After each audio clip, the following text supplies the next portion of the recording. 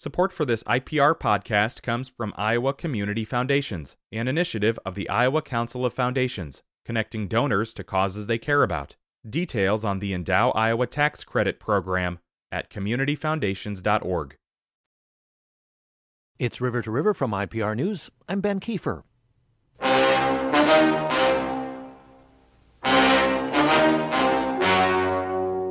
The story you are about to see is true.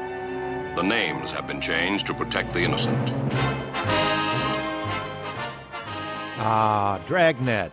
Well known to those of you who are boomers, not so much to the zoomers out there, but a good way to dive into our first topic, getting us into the mindset of catching criminals. Police lineups. We've all seen them on TV, in movies, where a suspect is placed within a group of other people, and those people, those innocents, are called fillers.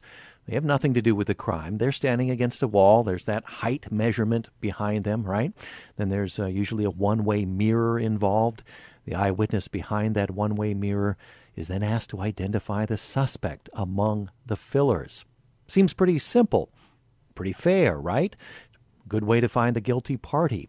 Well, as it turns out, it's much more complicated than that and prone to some errors. My guests for the first part of this program, two Iowa State University researchers, psychologists who study in this field, and they have developed and repeatedly tested a procedure that captures more information from eyewitnesses and improves the accuracy of these lineups in police investigations. Their latest study is published in Psychology, Public Policy, and Law. Welcome to Andrew Smith, cognitive psychologist, assistant professor of psychology at Iowa State University. Welcome to our studio, Andrew. Thanks for having me today, Ben.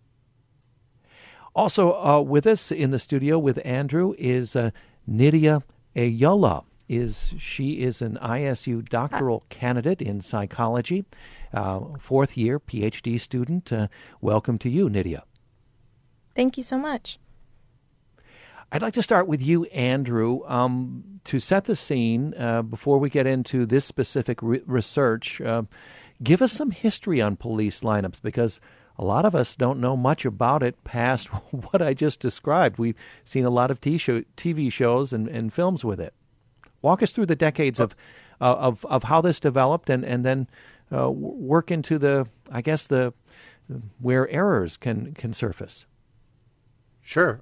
Well, the actual origin of police lineups comes out of the common law legal system, where presumably one day a judge was unconvinced by a police investigator who brought in someone and said, well, yeah, the witness said it was this person, and the common law system not readily accepting that a witness, that was necessarily reliable evidence, because how do we know that the witness wouldn't have picked any person that you showed to the witness? And so eventually the common law system came to adopt this idea that you need to give us stronger evidence than that. And so could you show us that the witness would pick this individual over and above some other person, some other options that you presented them with? And so the actual origins of the lineup start not from psychologists, but rather from legal system.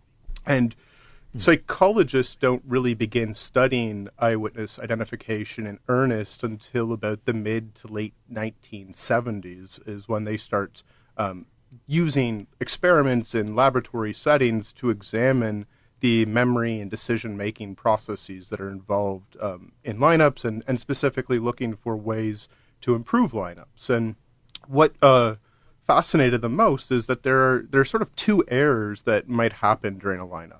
Now, one of the things that you mentioned at the top here is this idea that it's the witness's job to sort of pick the suspect. Well, we use the term suspect a little bit differently than it's commonly used in the media. In the media, the term suspect is used almost interchangeably with perpetrator or culprit.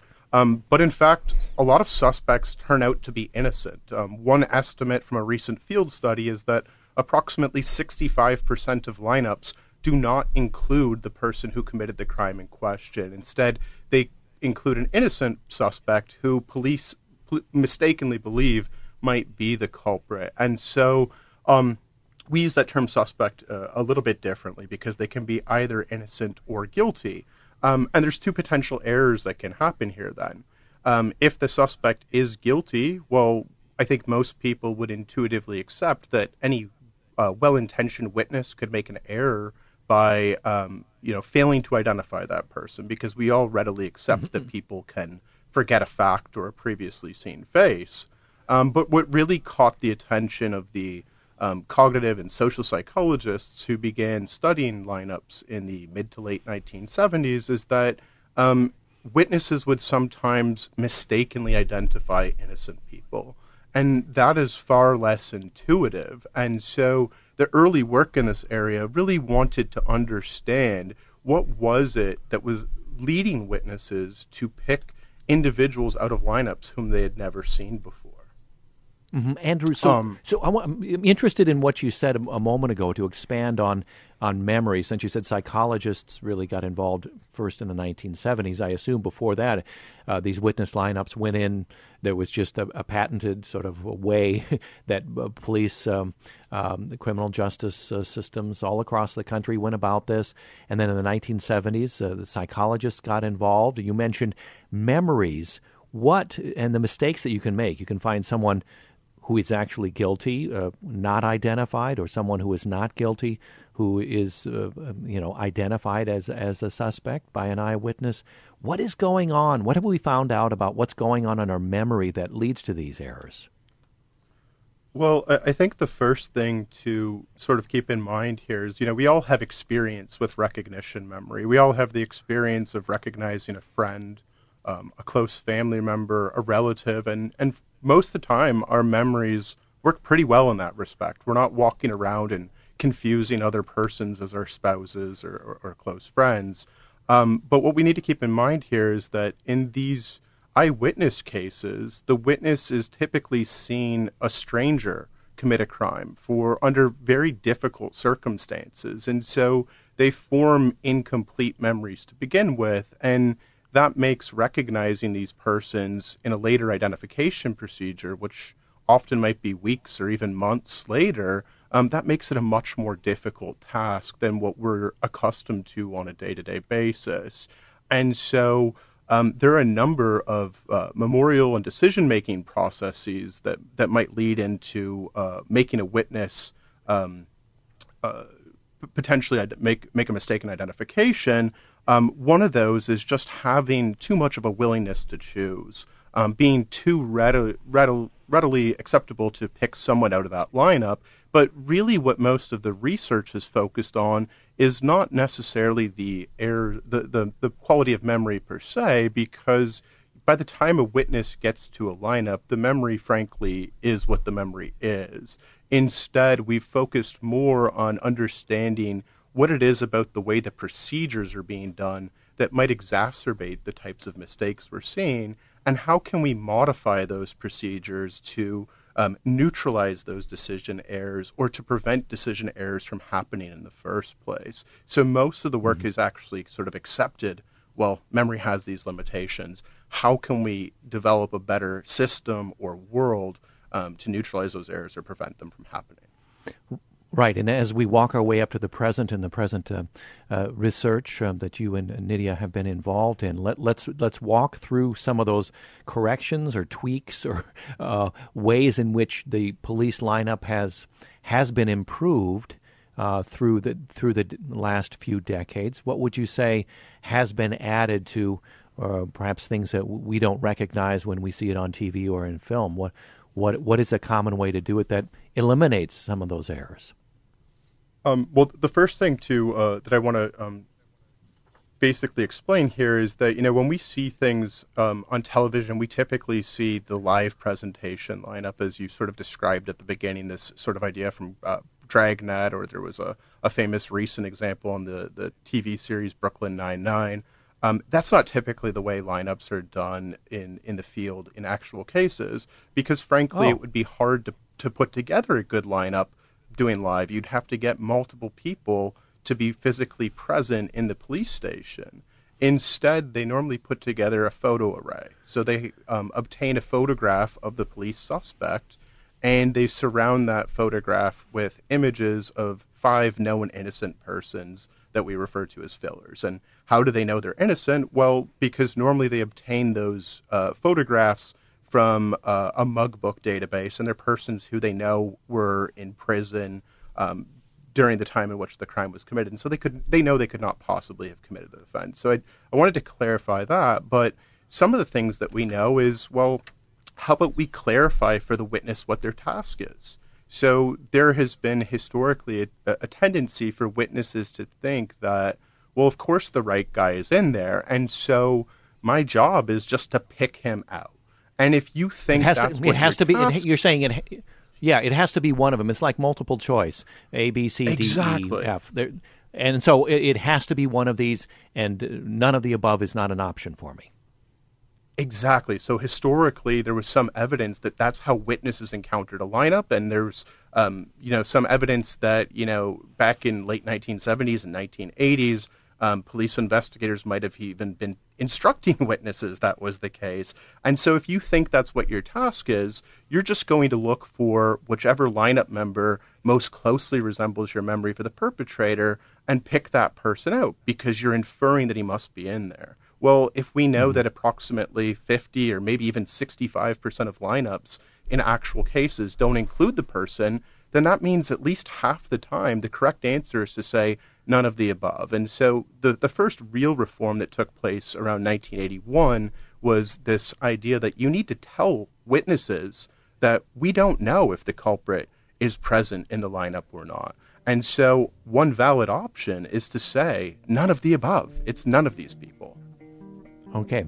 You've walked us through several decades of using police lineups, and we'll get up to this latest research when we return. Andrew Smith of Iowa State University and Nydia Ayala, ISU doctoral candidate in psychology. Fascinating area. They've developed and repeatedly tested what they call the simultaneously lineup plus rule out procedure. Their latest study, published in Psychology, Public Policy, and Law, we'll find out what that procedure is that's been tested and how it improves the accuracy of police lineups when we return. It's River to River from IPR News.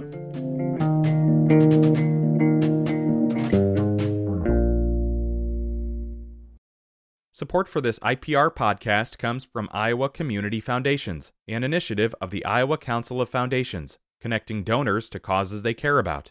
Details on the Endow Iowa Tax Credit Program at communityfoundations.org. Support for IPR comes from the Healing Room at Upstream Functional Medicine, offering medical spa services that support the body's natural ability to detoxify from environmental challenges. Learn more about the Healing Room at upstreamfm.com. It's River to River from IPR News. I'm Ben Kiefer. In this segment, we're talking with Andrew Smith. He's a cognitive psychologist, assistant professor of psychology at Iowa State University, and ISU doctoral candidate in psychology, Nydia Ayala.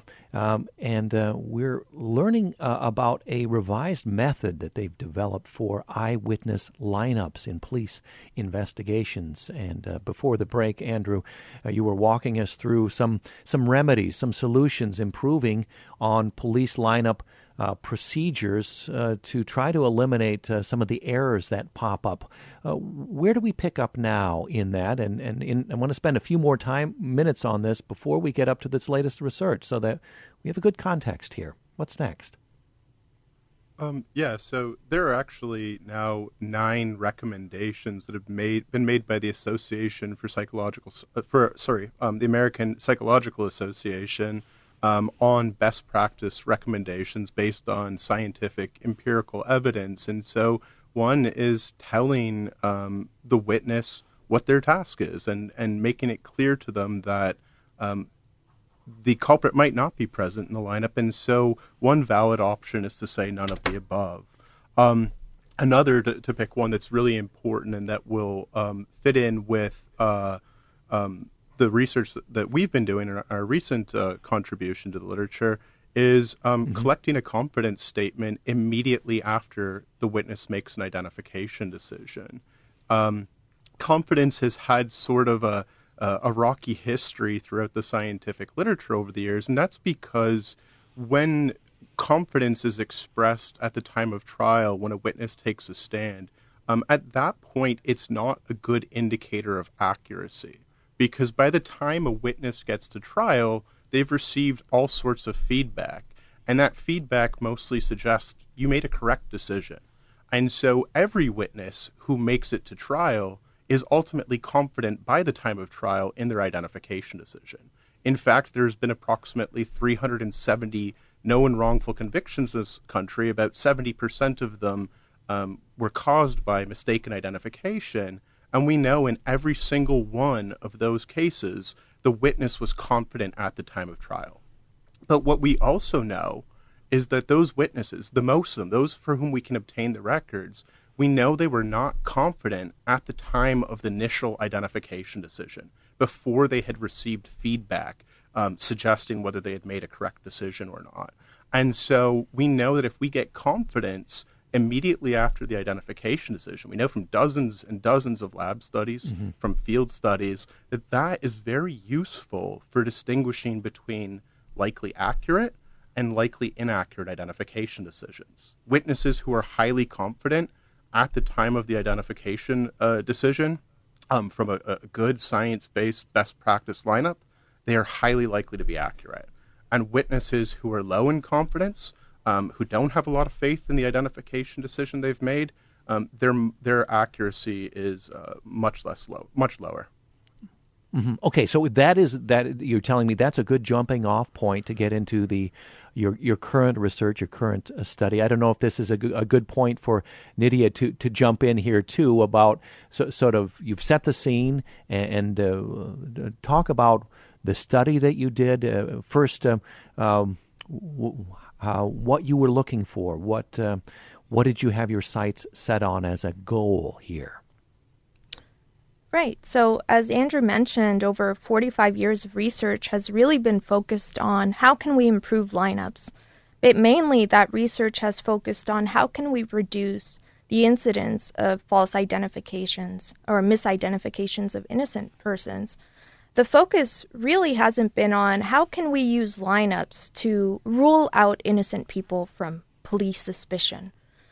So for years, the research has really not touched on that aspect of how lineups can be used to clear innocent people from police suspicion.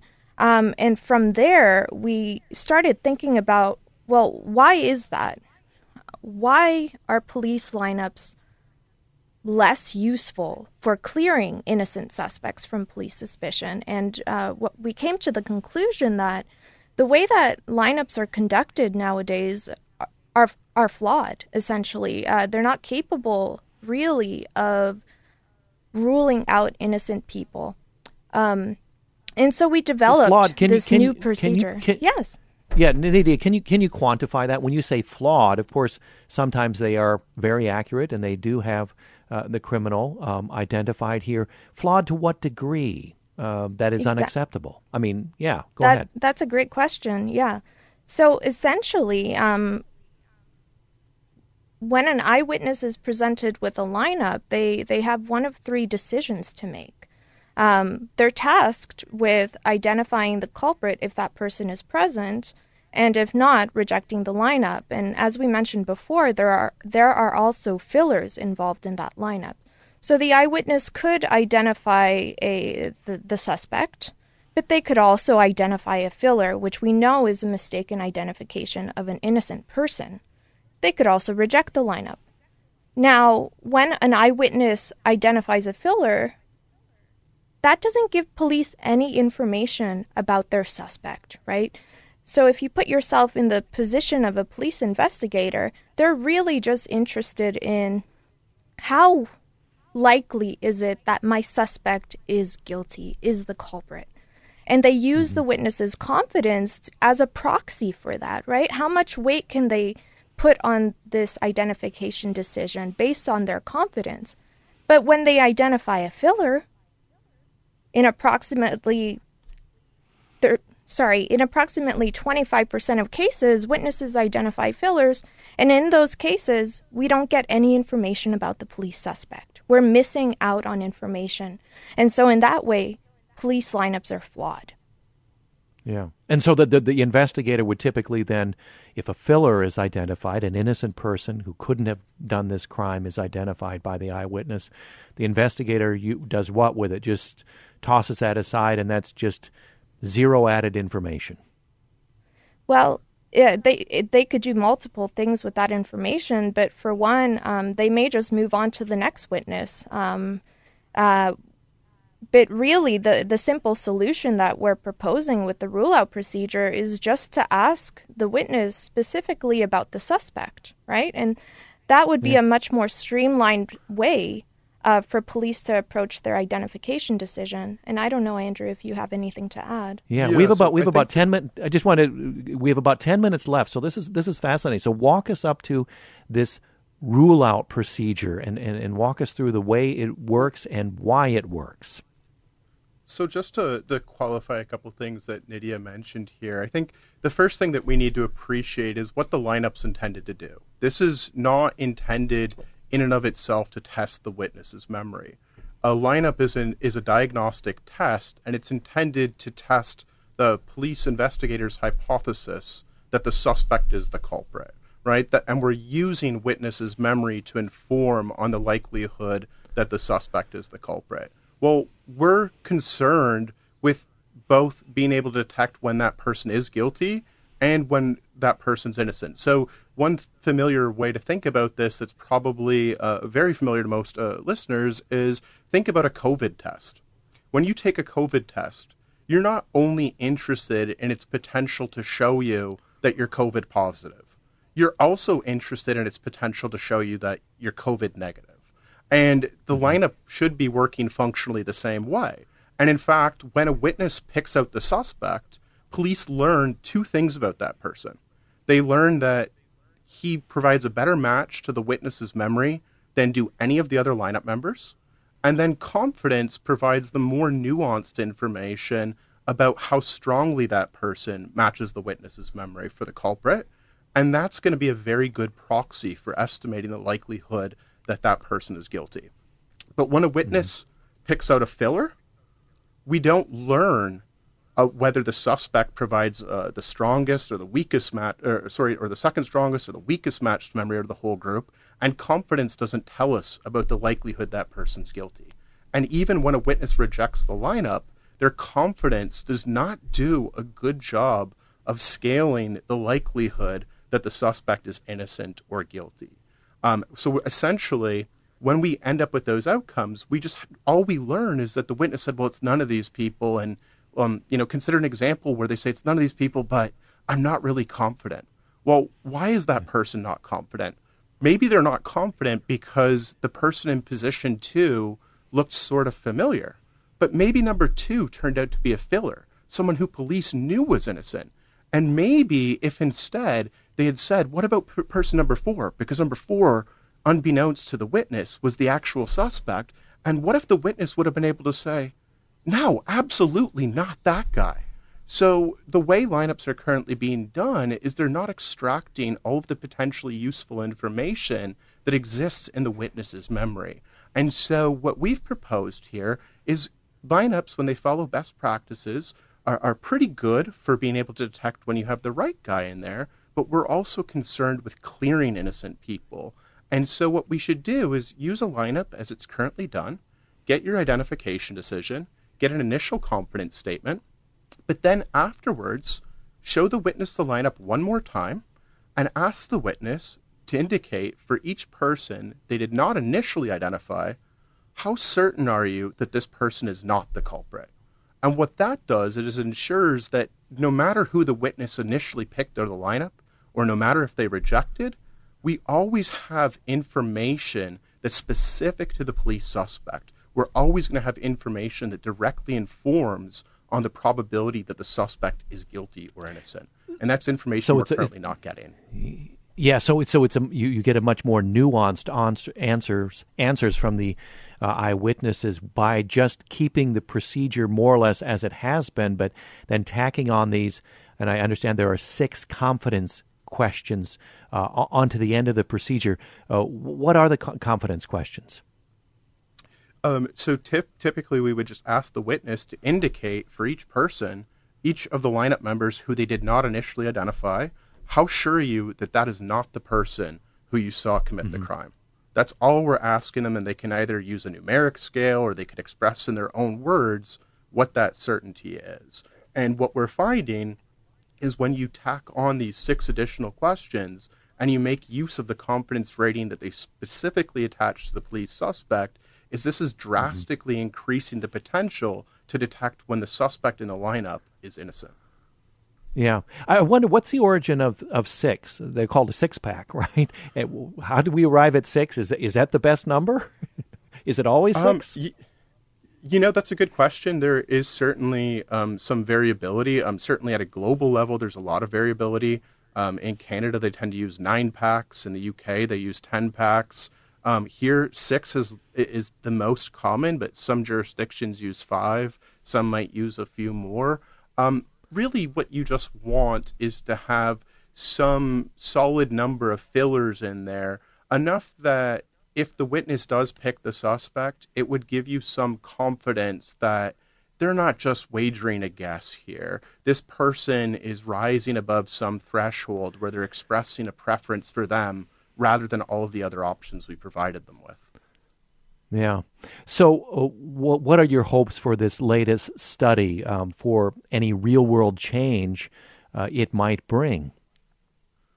Well, our hopes at this point are, the scientific process never finishes, and so we have lots of additional questions to explore. But our hope right now is to start showcasing the benefits of these additional questions to stakeholders and to see if we can begin implementing change.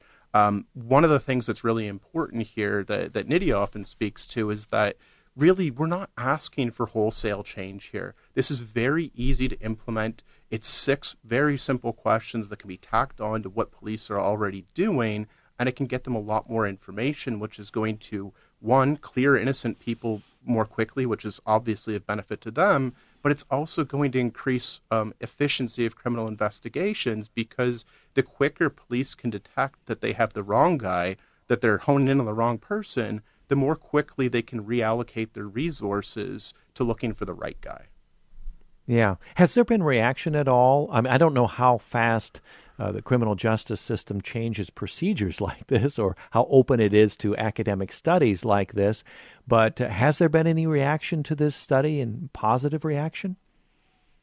We have not had much. It's going to, in fairness, this is these are recent developments that it's only been about 3 years in the making, this procedure, but it's going to take work from us and using our network and our contacts to spread the news and to share this information with others, and to find those open individuals who are willing to look at adding some additional questions that could help them get more information. And once we can get that snowball rolling, I think we'll be in a position to cause some change.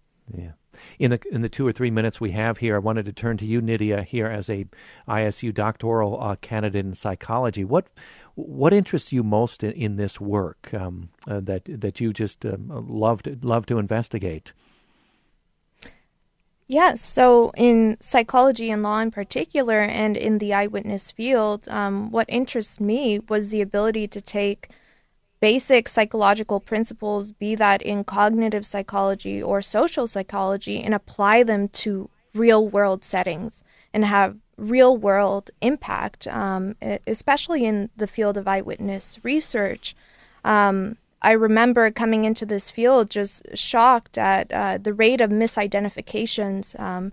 As Andrew previously mentioned, in 70% of wrongful conviction cases, eyewitness evidence has played a role. And so that is why I'm so passionate about this field. It's about the real world impact. Mm-hmm. I wonder if either of you ever been involved with this firsthand, ever been an eyewitness, ever been a victim of a serious crime. I mean, it would seem to motivate this research anymore, perhaps. Fortunately, not a victim of a crime. Very, very good. Andrew, in the final minute we have here, perhaps you can talk about wider implications. It seems to me, implications for the Innocent Project, exonerating individuals who've been wrongly convicted. This would be very interesting to an organization like that and those who believe in those goals. Absolutely. And I mean, the real way to deal with wrongful convictions is to prevent them before they happen. And right. That's our goal here, is if we can increase the potential for police during the investigation stage to detect when someone's innocence, we can prevent those convictions from happening. Moreover, even being a suspect in a crime has very severe consequences. And so being able to clear those people more quickly is going to reduce a lot of harm. Cognitive psychologist, assistant professor of psychology at ISU, Andrew Smith, and ISU doctoral candidate in psychology, Nydia Ayula. Excuse me, Nydia. Thank you both for coming into our studio. Thank you so much. Thanks for having us. Fascinating. Thank you. Coming up after a short break, a conversation with Joni Arnett. She's been giving tours at the Iowa State Capitol since the 1970s, nearly 50 years, and this is Joni's last day before retirement. That's coming up in just a moment. Support for IPR comes from the Healing Room at Upstream Functional Medicine, offering medical spa services that support the body's natural ability to detoxify from environmental challenges. Learn more about the Healing Room at upstreamfm.com. It's River to River from IPR News. I'm Ben Kiefer. I remember my first time at the Iowa State Capitol building vividly. What about you? Under Iowa's Golden Dome. My instance was in the 1970s. My friends and I in the elementary school class, Valley Park School, as a matter of fact, in Cedar Falls. We got in a big yellow bus, traveled what seemed like a very long time, taking a field trip to Des Moines to tour this magnificent structure, the centerpiece of our state government. What a memory from, and I have to say, nearly 50 years ago? Oh my gosh. Joni Arnett has been giving tours also for nearly 50 years, since 1976 when she started working at the Capitol. And for over 20 years, she's been the tour guide supervisor at the Iowa State Capitol. She's now retiring. Joni Arnett joins me now from the Iowa State Capitol. I hear in the background, Joni, are you actually there? I am at the Capitol, yes. Okay, tell us where you are right now so we can get a picture. Well, I'm on the ground floor of the Capitol. I'm in the tour guide area. The tour guides are here in the center rotunda on the ground floor, and we share space with the small gift shop that we have here. All right. So I understand that I shared my earliest memory of the Capitol, but I think your memory predates mine. How old were you when you first walked into that structure? My first memory of the Capitol, I was probably 3 or 4 years old. My family lived in this area, and I remember coming in here as a small child, and we did that frequently. It was not unusual for us to visit the Capitol on a weekend. Yeah, can you remember what your thoughts were as a 4-year-old walking in and seeing all this splendor? Well, honestly, what I really remember is just how large the building was. As a small person, I think that's the point of the building that really sticks in your memory. It's a very, very large building. Most of us have not been in buildings this large. So that's what I remember from those visits. But, through the years, I have many, many memories of this building. And I just wanted to mention that when you came for your field trip in 1976, I probably gave you the tour. So. Wow. That's an amazing, it could have been very likely. So you started giving tours when, and how old were you? I started giving tours in January of 1976, and I was 19. All right. And you've been giving tours ever since? How do the tours work? I understand when you started, tours offered every hour during the openings, during the opening hours? That is correct, yes. When I started here, I did just tours up to the Dome, and we did that hourly from 10 a.m. until 3 p.m. And then, through the years, I have learned to do much more than that. So we still have a regular schedule that we follow in addition to tours that we do for large groups, that have scheduled in advance. And I don't give as many tours now as a supervisor as I used to, but I do still give tours on occasion, especially with I shouldn't say special groups, with groups that are looking for a wider range of information. Yeah, because, it's good work for a 19-year-old when you started. It's a lot of leg work. It's a lot of moving around, a lot of exercise, isn't it? It is, yes. It's a very physical job. Yes, it is. Yeah. So take us in our mind's eye for this radio conversation. Take us on a quick walkthrough of a typical tour so that we can sort of picture it with you. Okay. Well, first of all, you have to remember that it's a grand old building, and when you enter, that's apparent. Unfortunately, now we enter on the ground floor, which is not as beautiful as the upper levels, but we do move up there quickly when we have groups on tour. So we would be on the first floor. We would be in the rotunda area. Standing in the rotunda on the first floor, you can look north to south, longer than a football field. It's more than 363 feet, and from east to west, it's about 240 feet. So it's really a very, very large building. And if you look straight up, if you're standing in the center rotunda on the first floor, you can see up into the dome a little more than 200 feet. Now, that's not the same wall that you see from the outside. When you're entering the building, you see that upper portion of the dome. That view you do not see from the inside. There are two separate walls in the dome. And there's a lot of empty space in between them, so you're missing about 60 feet of view when you're standing on the inside of the building. We have a model of the battleship Iowa on the first floor. Children love to talk about that. We have a history display case where we can talk about the history of the Capitol, a little bit about the history of our other Capitol buildings. We have a display of governor's spouses' inaugural dress. We have, of course, the executive offices in this building, Secretary of State, Auditor, Treasurer, and Governor, Lieutenant Governor. We have the old judicial area, which is now occupied by the House of Representatives, but we still have access to those rooms on tour for the most part, so we can look in the old Supreme Court room and the old Supreme Court consultation room. And then, of course, it's a long walk up that grand staircase to the second floor, where you can look into the House of Representatives to the north and the Senate to the south. And don't forget that beautiful law library to the west. That is a very memorable room for most people. Yeah, it's so fascinating to think that when you were just starting giving tours, it's likely you gave me a tour as an elementary school child coming from Cedar Falls on a bus. But you mentioned the model of the battleship Iowa. That stands out in my memory as I was just, of course, fascinated by that battleship. And the other thing that stands out were the numerous original Civil War flags. Are they still there? They are not here in the Capitol any longer, unfortunately. That was one of my favorite parts of the building. I love talking about the flags. I love talking about our participation in the Civil War. But we started a battle flag project many years ago because the flags really just needed to be put somewhere where they were away from the light, away from the heat.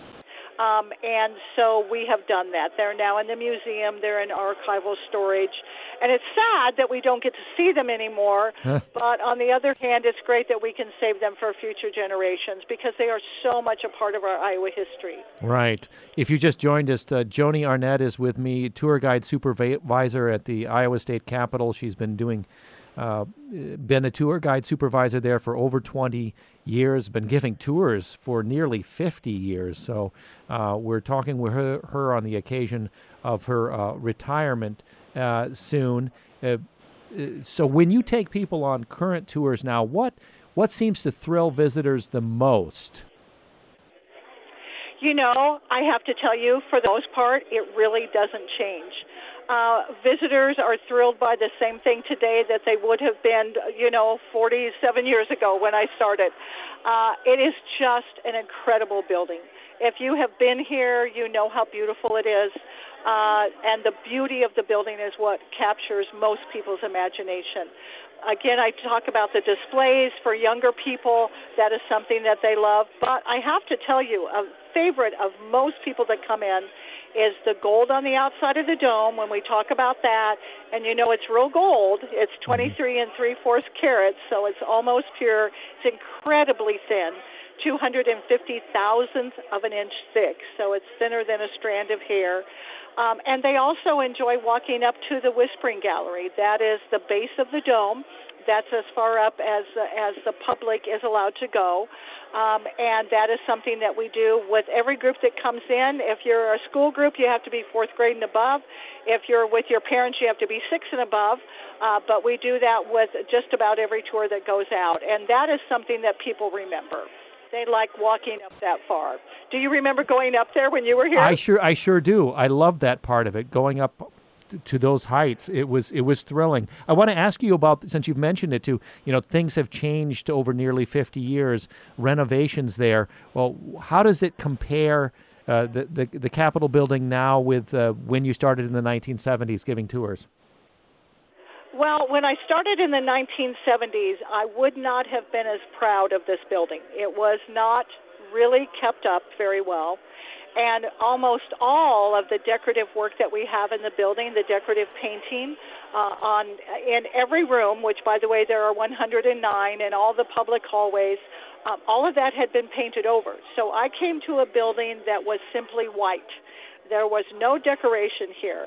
And in the time that I have been here, restoration painters have been working for more than 40 years to restore all those beautiful designs. So now you come in the building and you see these beautiful, beautiful designs on walls. Many of them include gold leaf in that design. The ceilings have been restored. It really is a stunning building. People look at the decoration that we have, and it's very hard to convince them that it's not wallpaper. We tell people that, it's painted by hand, and I think it's just really hard for people to comprehend. Oftentimes they have to touch the walls to reassure themselves that it's not wallpaper, that it's all hand-painted. Yeah, our state capitol dates back to the late 1800s, and how unique, tell us a little bit about that and how unique having a real gold dome is in the country. Well, in the country, we are one of 10. So we are very unique in that. We are one of 10 capitals that has a gold dome. We are the only capital that has 5 domes. So, again, we stand alone in that one. So the Capitol building really was designed by individuals who wanted to build a grand, beautiful building.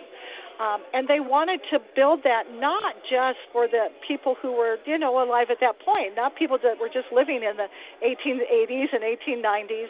They wanted to build a building that people would be proud of for hundreds of years to come. We've only been using it for about 140 years, so we still have a long way to go. The people who built the building guaranteed that it would last for 1,000 years. Yeah. And you host all kinds of memorable events and groups there. I understand was in your memory standing out a reunion of USS Iowa veterans. We mentioned that huge model of the battleship Iowa, World War II battleship Iowa, and an event there. Tell us that story.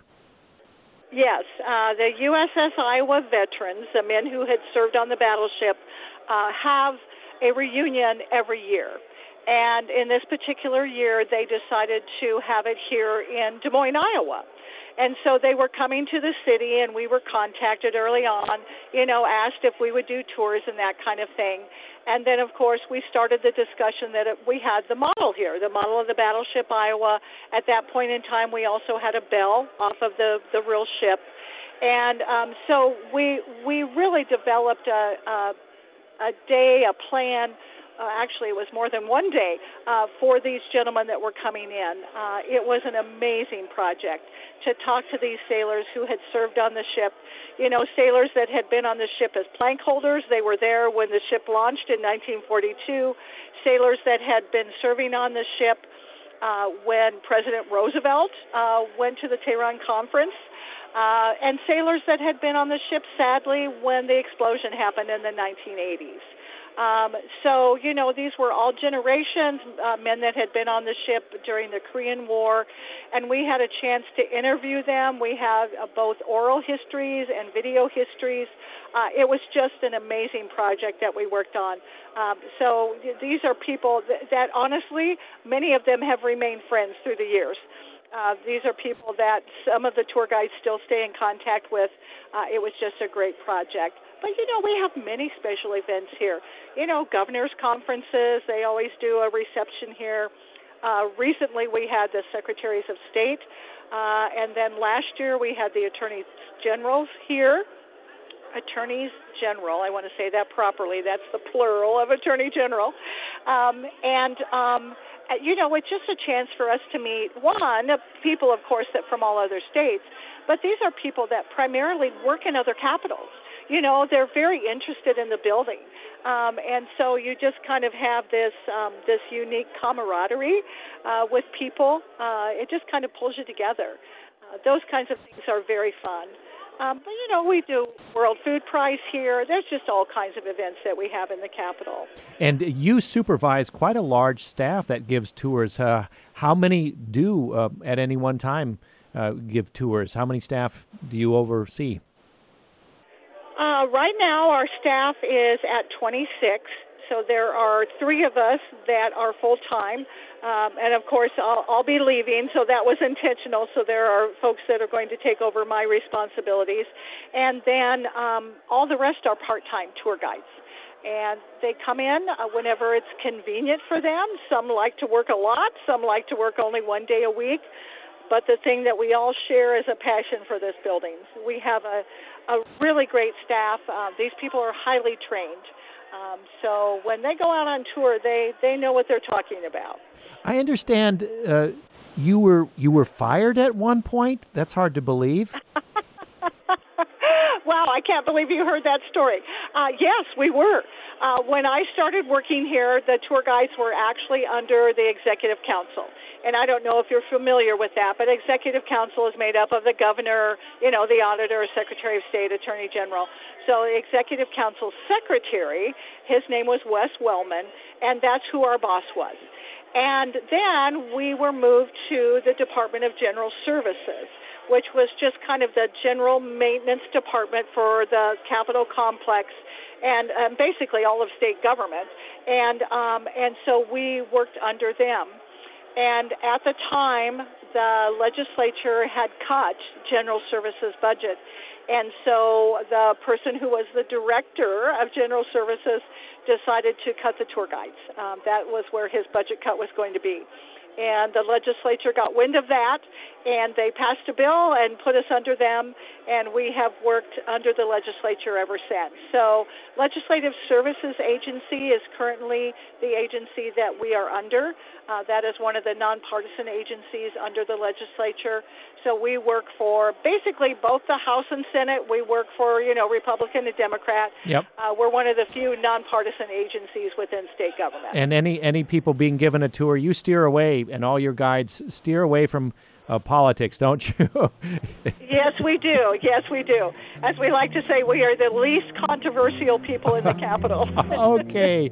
Joni Arnett, tour guide supervisor at the Iowa State Capitol. Thank you very much. You're retiring. Thank you for your service to our state and your service to me and my elementary school friends back in the 70s. Let's just say that, okay? Well, you are very welcome for both. It was a pleasure. So thank you very much. It was nice talking to you. Okay. Joni Arnett speaking to us, as you can hear, from the Iowa State Capitol. Today's program produced by Samantha McIntosh. Our executive producer is Catherine Perkins. I'm Ben Kiefer. Thanks for joining us.